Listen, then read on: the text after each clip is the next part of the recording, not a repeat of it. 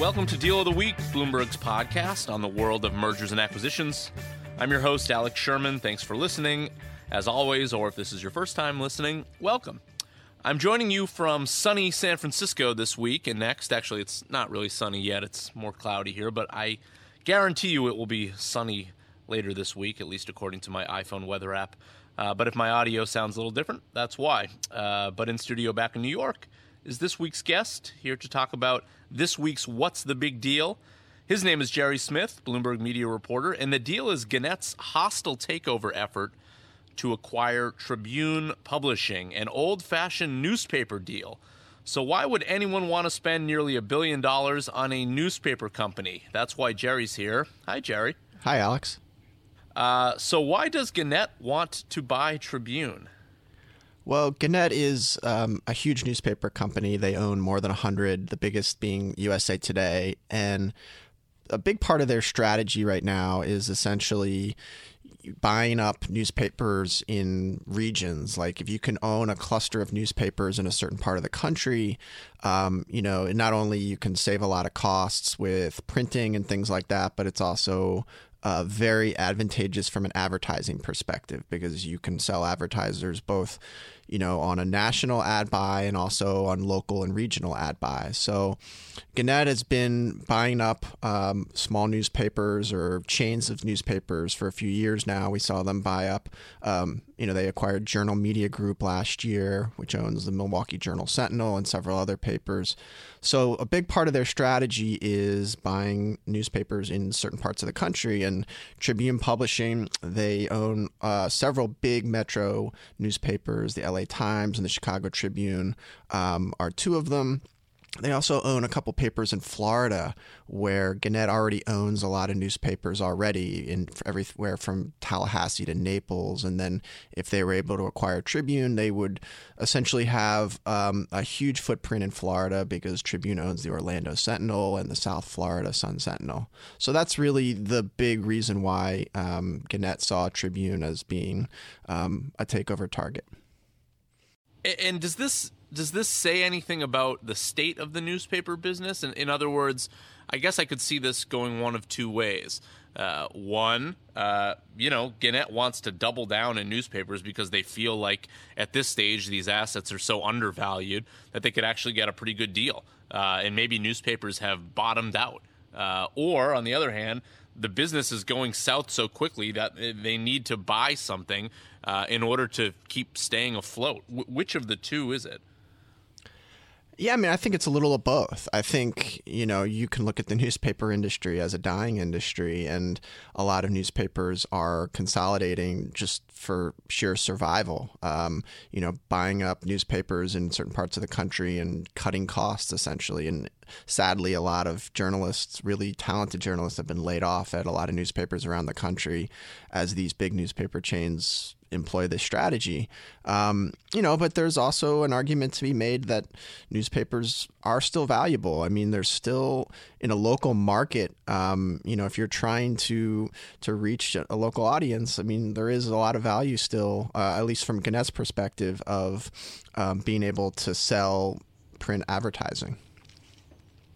That's somewhat amazing to me that, I guess, is it just because it's an older crowd, or is it because, Gannett feels like, and maybe all these newspapers feel like there's still some value in an eventual transition over to digital, or is it sort of a third category where they feel like even younger people are going to read a print product as they get older? I don't think there's that many newspaper executives that really believe, the millennial audience is going to start subscribing to newspapers. I would hope not. I would hope not. There are a few that do, but I know some people in their 20s that read newspapers, but for the most part, they're getting it online. Freaks, Gerry, freaks. There's still a lot of people who get print newspapers. Generally they tend to be a little bit older, but there's still a lot of people who have that newspaper delivered to their doorstep every day. It's certainly a shrinking audience, but I think the strategy in most newspaper companies is let's try to milk as much profit as we can from that audience while they're still around and use that money to sort of figure out some digital transition to a digital future. All right, so let's talk about the other side of this, because that's where this deal gets really interesting. Why is Tribune fighting Gannett? So Gannett came out and said, we'll offer $12.25 a share for Tribune. Tribune says, absolutely not. You're undervaluing us. What is their argument? So Tribune says that they are just in the beginning of this whole new strategic plan, which they actually outlined in their last earnings call last week. Michael Farrow is the biggest shareholder on Tribune. He's on the board, and what he used to run the Chicago Sun-Times, right? Correct. Yes. So he's put in a new CEO recently who doesn't have any real journalism background, but there's a whole new strategic. They're employing a whole new strategy. One of which is to make the LA Times sort of the crown jewel of Tribune, and they're actually separating the LA Times as sort of a separate financial line item, sort of to emphasize how valuable that paper is. Sort of interestingly, they said that they're going to introduce about a half dozen foreign bureaus for the LA Times over the next year or so, which is kind of counterintuitive because a lot of newspapers have been cutting back on their foreign coverage and focusing more on local markets. But overall, I think what Tribune and Michael Farrow are trying to say is that the Gannett offer is really undervaluing the company. While it's a premium on what the stock is currently trading at, Tribune is saying, well, give us some time, wait until this strategic plan takes hold, and eventually our stock price is going to rise, and Gannett's offer is not going to seem as valuable as it is today. So I've spoken to people familiar with the matter on both sides of this deal, and I've got to say, objectively, there seems to be something a little fishy from the Tribune side on this one, and maybe you can help me figure it out, Gerry. And it stems around a stock sale that was made from Tribune to Michael Farrow just a few months ago, where Tribune decided that it was a fair valuation to sell Michael Farrow shares at $8.50. This was just a few months ago. And now Gannett comes over with an offer of $12.25, so much higher than what Tribune just sold shares to Michael Farrow a few months ago. And Tribune's argument is that Gannett's offer drastically undervalues the company, even though a few months ago Tribune was willing to sell Michael Farrow shares at $8.50 a share. Can you help me understand that? It's a good question. I think it does seem like Michael Farrow got a pretty sweet deal from Tribune's board. And I think that, Gannett is saying, look, if you think our bid at $12.25 is undervaluing the company, how come you bought up all these shares at around $8 a share? So, there is something that certainly from Gannett's perspective, this doesn't seem to quite, make a lot of sense.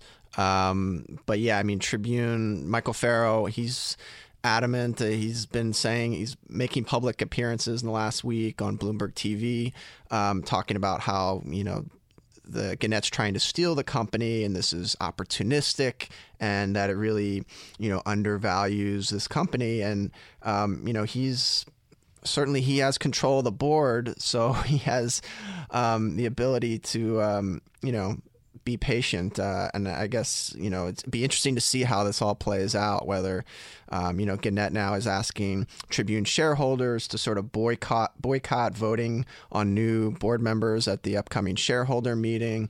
It's and what do we know about that, Gerry? Do we know anything yet from what the Tribune shareholders think about this? Well, my understanding is that it's more of a symbolic gesture, that it's not like the Tribune shareholders can necessarily prevent some of these board members from being elected.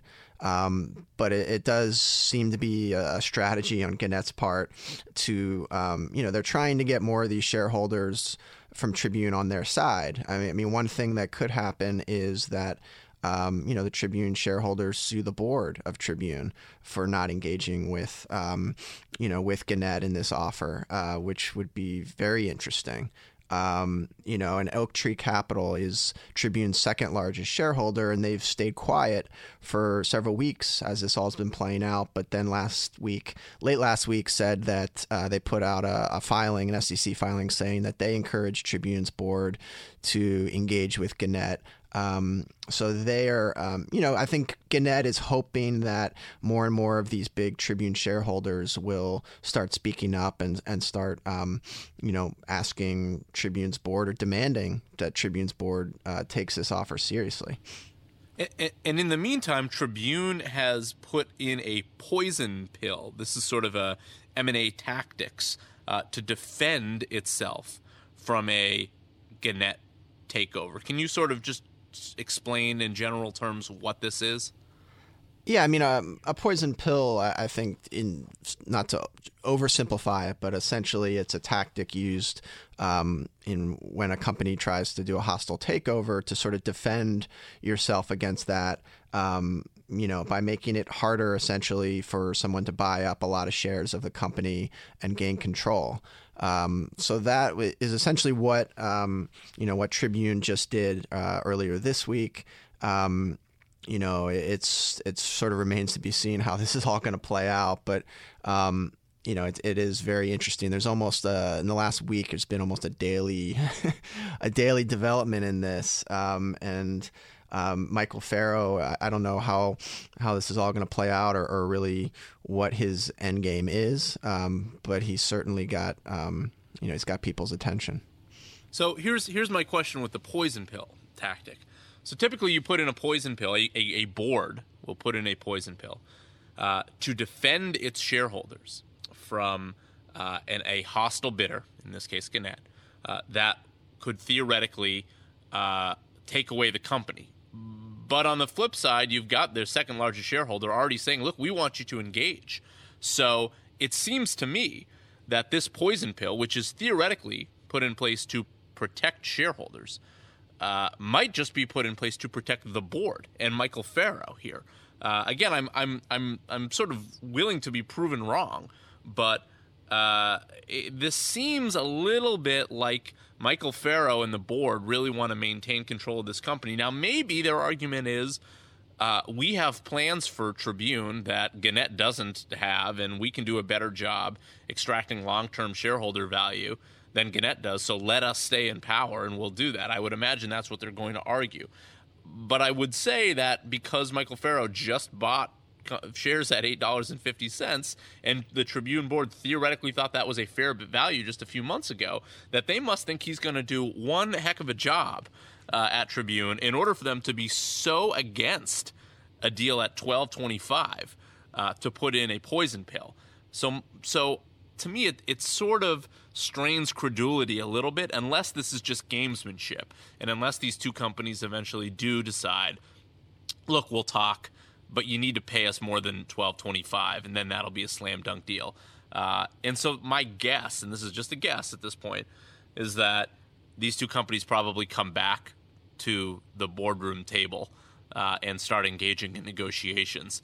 And I would imagine Gannett is probably willing to pay up a little bit more because they have not said that $12.25 per share is a final offer. So maybe this is simply a tactic to get as much money out of Gannett as possible. Is there another bidder here, Gerry? Is it theoretical that Tribune could sell itself to somebody else? Yeah, I mean, one thing that will be interesting to watch, I mean, if this deal does happen, is what happens to the LA Times, because we do know that Eli Broad, who is a very wealthy man and has had his eyes on the LA Times for a long time. He's certainly tried to buy the LA Times in the past and been essentially rebuffed by Tribune. If Gannett were to acquire Tribune, the question is, what would they be willing to sell off some of the papers, like sell off the LA Times to Eli Broad? So, I mean, that's one thing that's interesting. Another thing that I wonder is just, how long will Gannett let this all play out? I mean, I guess it's a question of who needs this deal more, Gannett or Tribune, and how long is Gannett willing to wait for Tribune to actually come around and take their offer seriously? It's a great question, and maybe Gannett's strategy is, if what I laid out to you is true, and this is sort of a board tactic. Maybe Gannett's strategy is, let's just wait, and if we don't make a move, then potentially the Tribune shareholders will sue the board, and will demand that they speak to Tribune, because otherwise, if Tribune goes away and there are no other buyers, then the stock sale plummets. But I do know that Tribune separated out its financials for the LA Times, and to me, that strikes as a sign that they're going to at least try to see if there's some interest in the LA Times separately from the rest of its newspapers, that they could then use maybe as a stalking horse type bid, or maybe just a Trojan horse, really, to at least threaten that there's another buyer out there. The problem with selling the LA Times, there's really two problems with selling the LA Times separately. One, you have to pay a big tax bill on the sale. Two, you're then left with a company that owns newspapers in like Allentown, Pennsylvania, and Newport News, and the various markets that you said. So then what? Then you have to find a buyer for that probably, or you end up as a much weaker company because you've sold your prized asset. So I would imagine part of the reason Gannett wants Tribune is the LA Times. They don't just want the lesser markets. So, Tribune is in an interesting spot here. So how this all plays out isn't totally obvious to me, but I think you're on the right point there, Gerry, which is like the ultimate answer will be who has the leverage here. And I think, Gannett probably thinks it has the leverage, and Tribune thinks it has the leverage. And when that happens, when both sides thinks it has leverage, then there's not always a clear path forward. And what may tip the leverage is if some of the shareholders for Tribune really start to get upset and demand a deal. Right. And I think, also there's this broader context of just what's happened in the newspaper industry, and some of these companies like, a Tribune and a Gannett, they were both spun off from their more lucrative broadcast assets. So now they're just pure newspaper companies for the most part. And, that's a tough road to go. For many years, they were, packaged with, some of these television stations, which make a lot more money, and sort of, disguised, at least on a financial statement, some of the problems that the newspaper industry is having. Now you're seeing more and more, Tribune was spun off. So it's, from Tribune Media, News Corp was formerly with Fox. Now they're on their own. And, News Corp didn't have a great quarter when they reported earnings last week either. So, you've got a lot of these newspaper companies that are, they don't have the benefit of being paired with television stations, and they're really just on their own. And I think we're going to see more and more newspaper deals. Right. We already have seen more actually in last year. I think this was 2015 was a record year for newspaper consolidation. So right, they're on their own to either merge or die. Is that what you're suggesting? Right. Yeah. So I mean, I guess the point is that whether or not Gannett ends up acquiring Tribune, certainly Gannett has said pretty vocally that they're interested in doing a lot of consolidation. So this certainly isn't going to be the last deal that they do, whether this works out or not. And, Tribune, as you've said, they've got their own challenges. Whether or not this whole strategic plan works out, there's probably going to be more and more newspaper deals going forward. See, so the moral of the story here, Gerry, is that even if the newspaper industry is dying, if you are a newspaper investment banker or a CEO at a company where you can get a golden parachute for being taken out, it is boom times for you. This is the time to be in the game because all these transactions need to happen. Yeah, no, I mean, it is. It's not... the reasons why it's happening are not always like that cheery. I mean, it's, you look at the print circulation and print advertising. This is not new, but it's been declining more and more. And the digital side of the business is just, for the most part, not making up for the decline in print. And, what's happening is more and more cost cutting, more and more consolidation. There's a lot fewer newspaper companies than there were a few years ago. Gannett is the biggest, and they're certainly trying to get even bigger. So I think, in a few years you could see just, maybe a small handful of newspaper companies that are still around because the big guys are just buying up some of the smaller guys that are struggling more and more. In fact, I'll tell one quick anecdotal story here before we go. When I first joined Bloomberg as a reporter on the media team, this was about 6 years ago, so not even that long ago, maybe even 5 years ago. There was a reporter, if he's listening, his name's Brett Pulley, who used to be at Bloomberg, and his beat was the newspaper beat. So everything he covered were newspaper companies. And this was just 5 years ago. Now at Bloomberg, Gerry, you are our media reporter.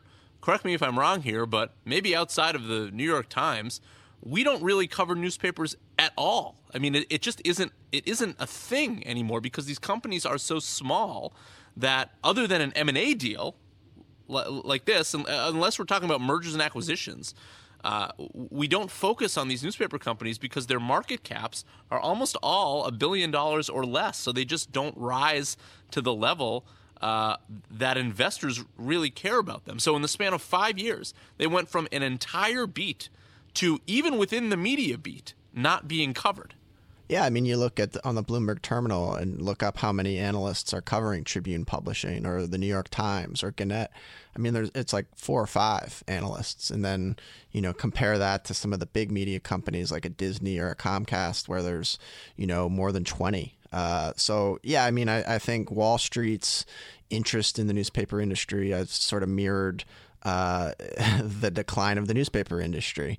We're talking about an $800 million deal right now, not even $1 billion deal. There's really the other option for these newspaper companies is finding a billionaire owner. Look at what Jeff Bezos did with the Washington Post. Right.